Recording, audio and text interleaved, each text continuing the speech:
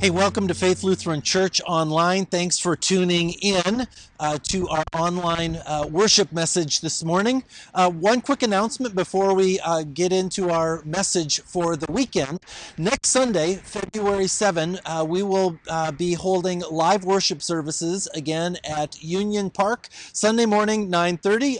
You all are welcome to come. We will be masking, social distancing, all that good stuff again. But again, that will be a live service. For those of you who are not comfortable coming to a live service, we will be having live stream worship. And so one way or another, we do want to invite you to join us next Sunday for worship at Union Park, however that works best for you. Now, if you've got your Bibles, and I hope you do, I want to invite you to go to the Old Testament book of Joshua. Today we're going to be in Joshua 24. We're in the middle of a sermon series called Long Story Short. And the big idea behind this sermon series, this 12-week sermon series, is that little by little, bit by bit, God reveals himself to us through his story. That's really what the Bible is. It's God's story. But it's not just God's story. It's God saying, let me tell you who I am. Let me reveal to you about my character. And so God has revealed to us over the past few weeks, as we've been going through his story, that he is a creator, that he is a promise keeper, that he is a rescuer, and that he wants to have a special relationship with his people, what's called a covenant relationship. Now, we oftentimes think of this covenant relationship with God's people, the Israelites, as the Ten Commandments. And the Ten Commandments were the basis for relationships, healthy relationships, our relationship with God and our relationship with one another. And so today, just to kind of bring you up to speed a little bit, after God gives Moses and the Israelites the Ten Commandments, God says, let's go on a camping trip. And so they do. They spend the next 40 years wandering around the wilderness in tents on this camping trip. And God's leading them on this camping trip. Fast forward 40 years, God's people, the Israelites, they arrive at the Jordan River. Now, the Jordan River is an important piece of geography, but because it's a demarcation of where the Promised Land begins. And so Moses goes up on the mountain with a group of people. He points across the Jordan River and says, guys, that's it. That's the Promised Land. Remember 500 years ago when God came to our ancestor Abraham and says, I'm going to give you prime real estate, you and your nation. We've arrived, guys.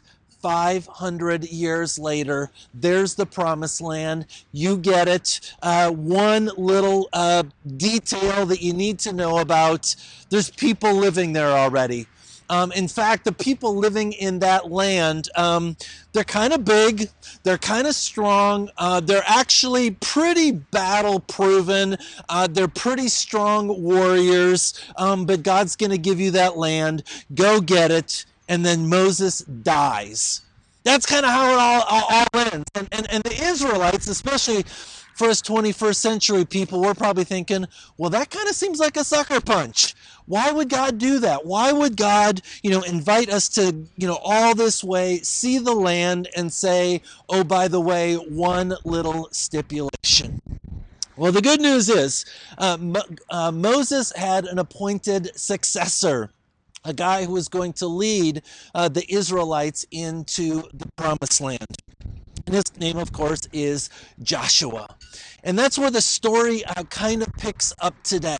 And it's a story where we're thinking to ourselves, how in the world are the Israelites going to do it? Remember, they had just been traveling 40 years through the wilderness. All they really knew was just how to be sheep herders and goat herders and camel herders. They were not warriors. They hadn't fought any battles. And then their grandparents or their parents, they were the people who were slaves in Egypt. So there's really nobody who's a military warrior in their midst. And God looks at Joshua and the Israelites, and he says, don't worry about it. I've got it. This is my specialty. And the theme that we're really going to unpack today is that God is a conqueror. He is the God of the conquest. This is who God is. This is what God does. He goes to battle. So let's pray as we prepare to read God's word this morning. Heavenly Father, we thank you. We thank you, Lord, to be able to follow along your story as we listen and learn about who you are and whose we are through you. So God, as we prepare to open your word, to hear this story, may the words of my mouth, the meditations of all of our hearts be acceptable in your sight. For you are indeed our rock and our Redeemer. Amen. Well, I love history. I love military history. World War I, World War II, the American Civil War, the Revolutionary War. I'm fascinated by all the wars and the battles that have gone on before us. I'm also fascinated by great leaders who have fought in battle. I think about Napoleon, Alexander the Great, Julius Caesar. And I can't help but just be amazed at how these leaders, oftentimes with very limited tools and resources, and oftentimes were they didn't have what the other group had, the enemies had. They were ill-equipped for battle, but somehow, through incredible military strategy and perseverance, they overcome adversity and they win battles and they ultimately win the war. Now, this F-4 Phantom behind me here, this was built in the 1960s, and of course it flew much during the Vietnam conflict. It was flown by Navy pilots, fighter pilots, and this is quite a machine as you look at it. It's fast. In fact, this plane, the F-4 Phantom, has been tested at Mach 2.5. And that's over 2,000 miles per hour. Now, to give you a little perspective, if you've ever flown on a 747 jumbo jet, those fly about 650 miles an hour. So this fighter jet flies about 3 times the speed of a 747 plane. I think we can all agree that's pretty fast.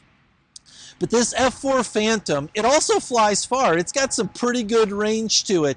It flies about 1,800 miles. That's from here in Bloomington all the way to Boston, Massachusetts. That's got some longevity to it. And it can really fly high up in the sky. It's set some records, 90,000 feet up in the air. Again, I want to give you some perspective. If you've flown on a commercial airliner, they fly between 31 and 38,000 feet up in the air. This airplane, the F-4, it can fly double that altitude. It is really up there in the sky, way high up. Now, interestingly, it weighs about 32,000 pounds empty as it is right now.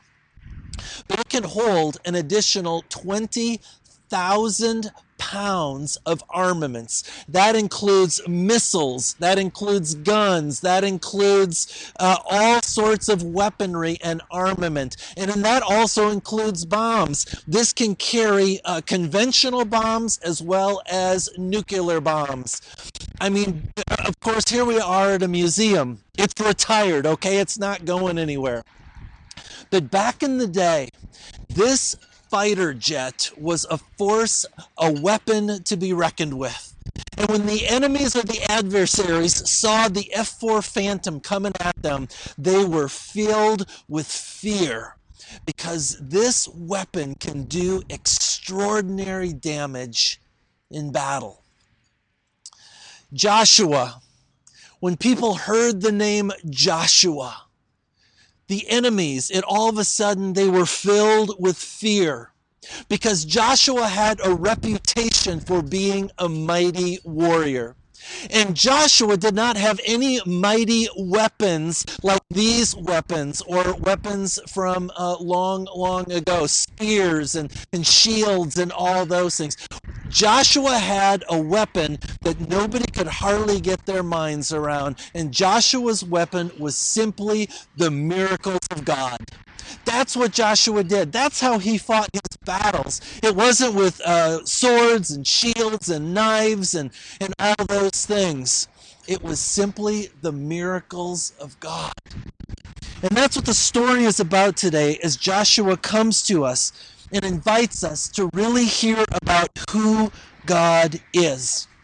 Now again, just to kind of set the stage a little bit for you.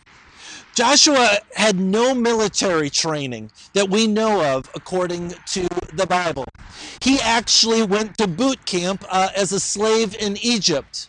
And then he spent the first 40 years of his military career wandering around the wilderness, eating meals ready to eat, but really not engaging in any battle.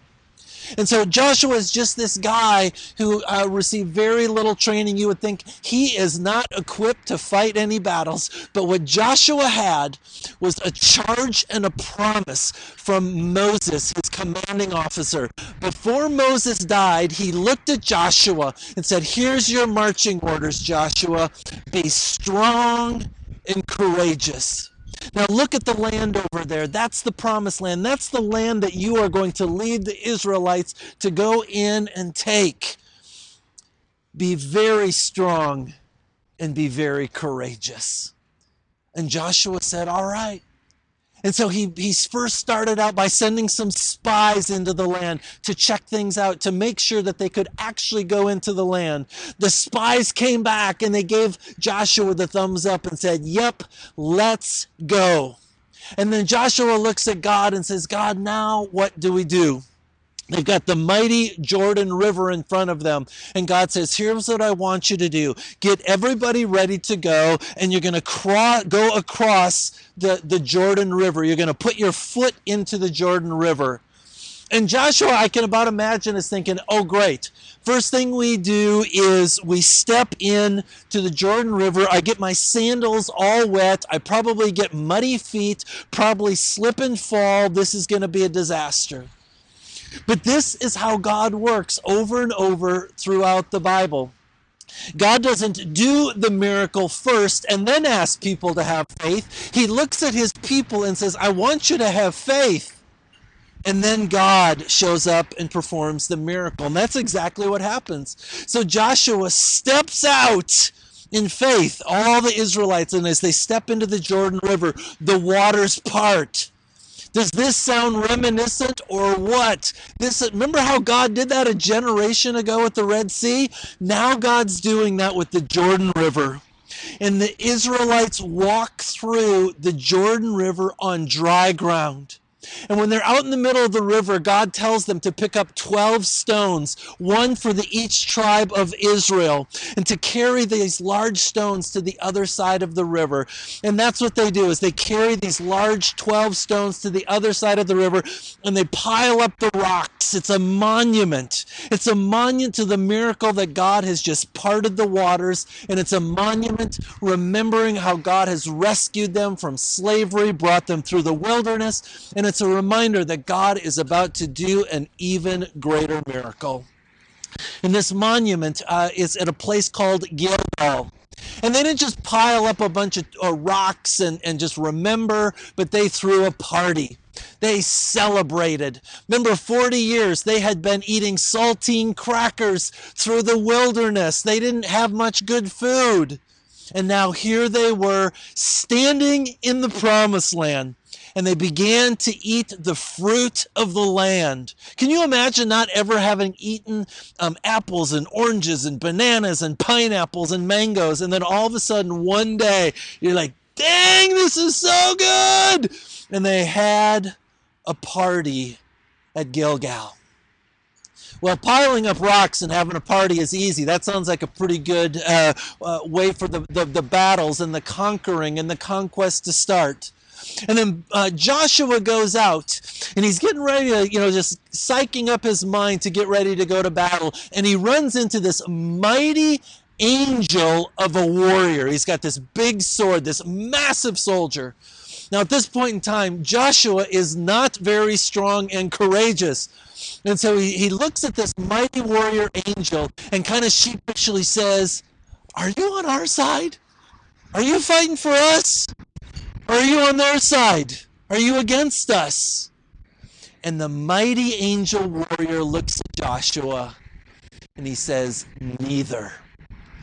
It was the angel's way of saying, I don't take sides. I don't fight for people. And it's a way to remind us that God comes to us and invites us to be on his side. God was looking at Joshua and he was saying, listen, you're not doing this for me. I am going to go to battle for you. Joshua, I know you think you're a mighty warrior, but this is God's battle. This is God's fight. You Israelites, you're just along for the ride. You're just here for the show. But you do have a role to play. You are to be obedient and faithful to whatever God tells you to do. But make no mistake about it, the battle, the conquest, all that is about to transpire, that battle belongs to the Lord, and he will take care of you. Well, at this point in time, Joshua is so overwhelmed. He's so overwhelmed by this experience with this warrior of an angel of the Lord that he just falls to the ground and he starts worshiping. He goes down and he's just like, wow, this is amazing. All right, God, I surrender. You go to battle. I'm going to do whatever you tell me to do. So the first battle, after all this happens, is God says to Joshua, here's the first battle. We are going to conquer Jericho. Now, what you need to know about Jericho is that it's a fortified city. It's a really big city. It's got really high walls and really thick walls. And here's the battle plan, Joshua. What I want you to do is to form a conga line. All the Israelites need to line up. And out in front of the conga line, we're going to put the 7 priests, and they're going to be carrying the Ark of the Covenant, which contained the Mosaic Law, the 10 Commandments. And what you're going to do is you are going to march around the city for 6 days, completely quiet. You're not going to say a word. You're just going to silently walk around the city. And then on the 7th day, I want you to walk around the city 7 times. You're going to blow the trumpets. You're going to shout and scream and lose your minds. And the walls are going to fall down. You're going to race in, and you are going to conquer the fortified city of Jericho. And that's exactly what happened. The Israelites were victorious in their very first battle, very unconventional. And after that battle, all the nations around them, they feared Joshua greatly. He grew a reputation, as you might imagine. But for the Israelites, they knew that this was a miracle from God. They knew that Joshua didn't do anything militaristically extraordinary. He just trusted in God. He put his faith in God and allowed God to go to battle for Joshua and the Israelites. So they move on to the next battle. This is the battle of Ai. And this battle doesn't go so well. In fact, in this battle, the Israelites were roundly defeated. It was ugly. And they come to find out the reason why they lost the battle is because the Israelites were disobedient to God. They didn't trust God. They decided to do the things their own way. And God said, okay, fine. You want to fight your battles on your own, doing the things that you think you want to do? Go ahead. And the Israelites lost the battle.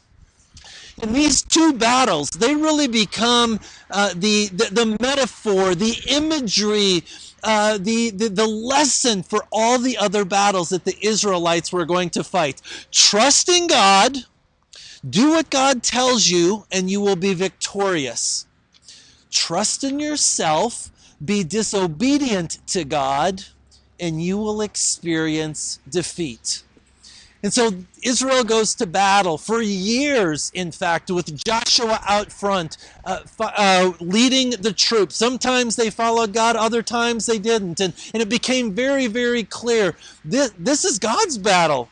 And we really have to choose whether we're going to be obedient to God and follow him in battle, or if we're going to do it our own way.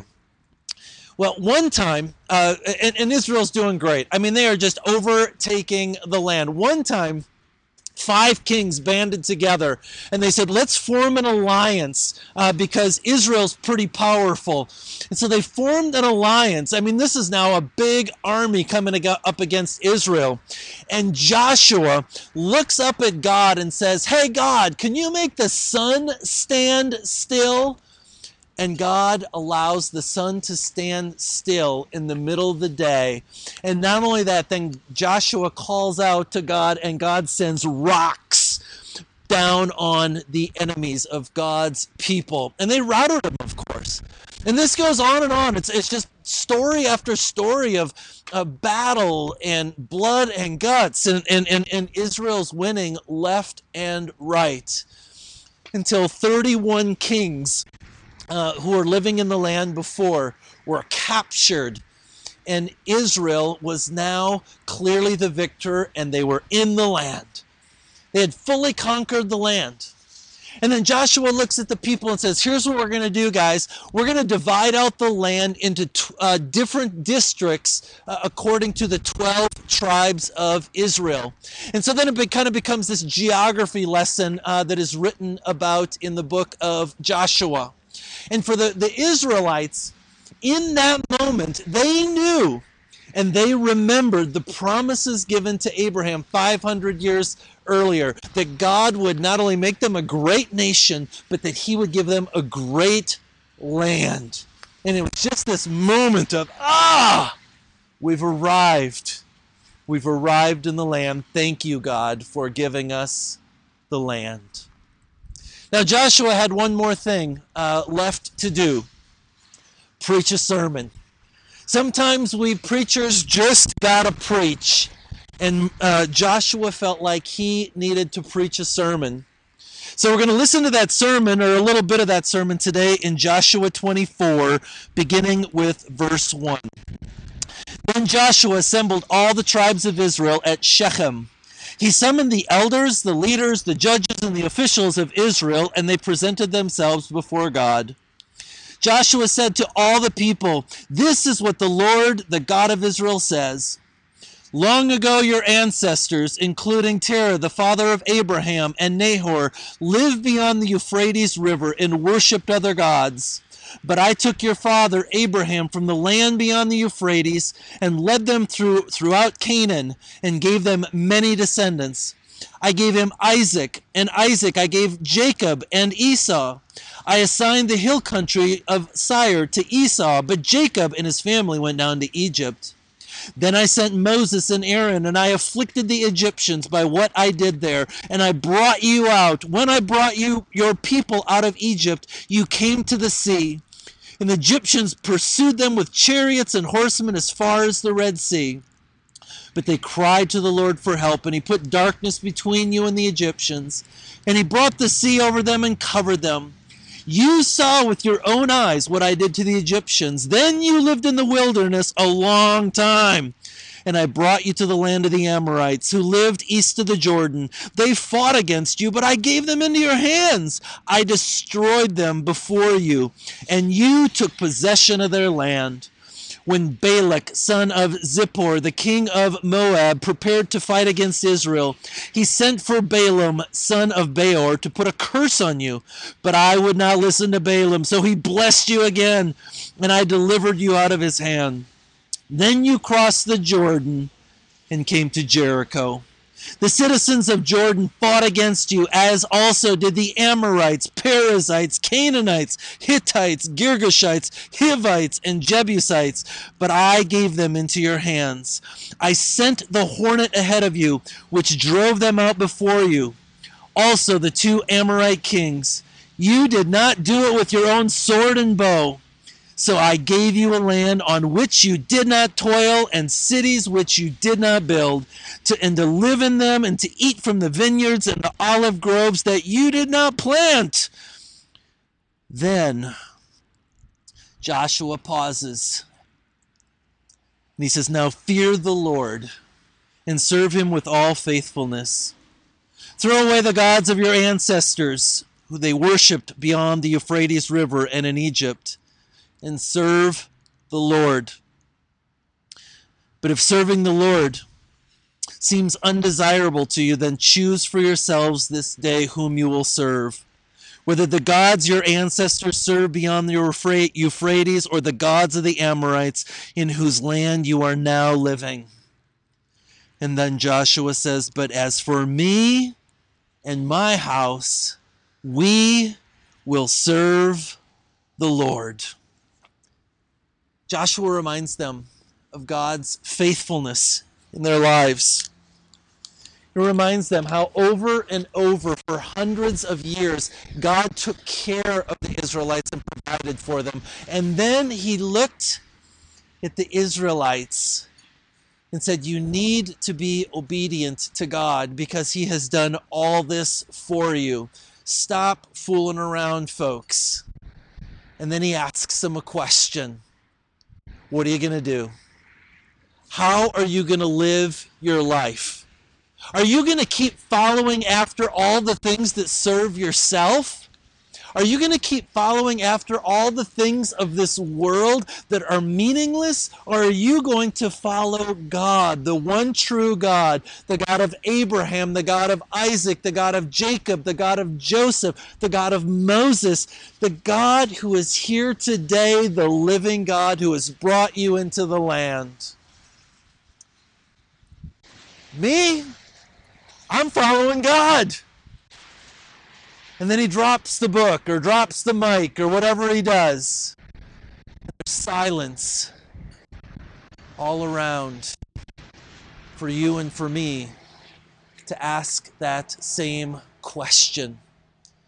You know, Joshua's life is all about pointing to Jesus. Joshua, as spoken in the original Hebrew language of the Old Testament, is pronounced Yeshua. Yeshua, that's what they would have called him. By the time it was written in the Greek language, Yeshua is pronounced Jesus. In other words, Joshua's life, Joshua is the archetype for the one who will come and rescue. And it's not our battle to fight. We can't fight the battle. It's God's battle to fight for us. See, Jesus came into the world to fight not the battle against people, not the battle for land, but Jesus came into the world to fight the battle against sin and death. Jesus came into the world to step on the neck of Satan and look at him and say, you lost, God wins, war is over, we win. God is a God of the battle who goes to battle for you and for me. And he does it through the mighty warrior of Jesus Christ. You know, we think about warriors and leaders in battles like Napoleon. We think about Alexander the Great or even Julius Caesar.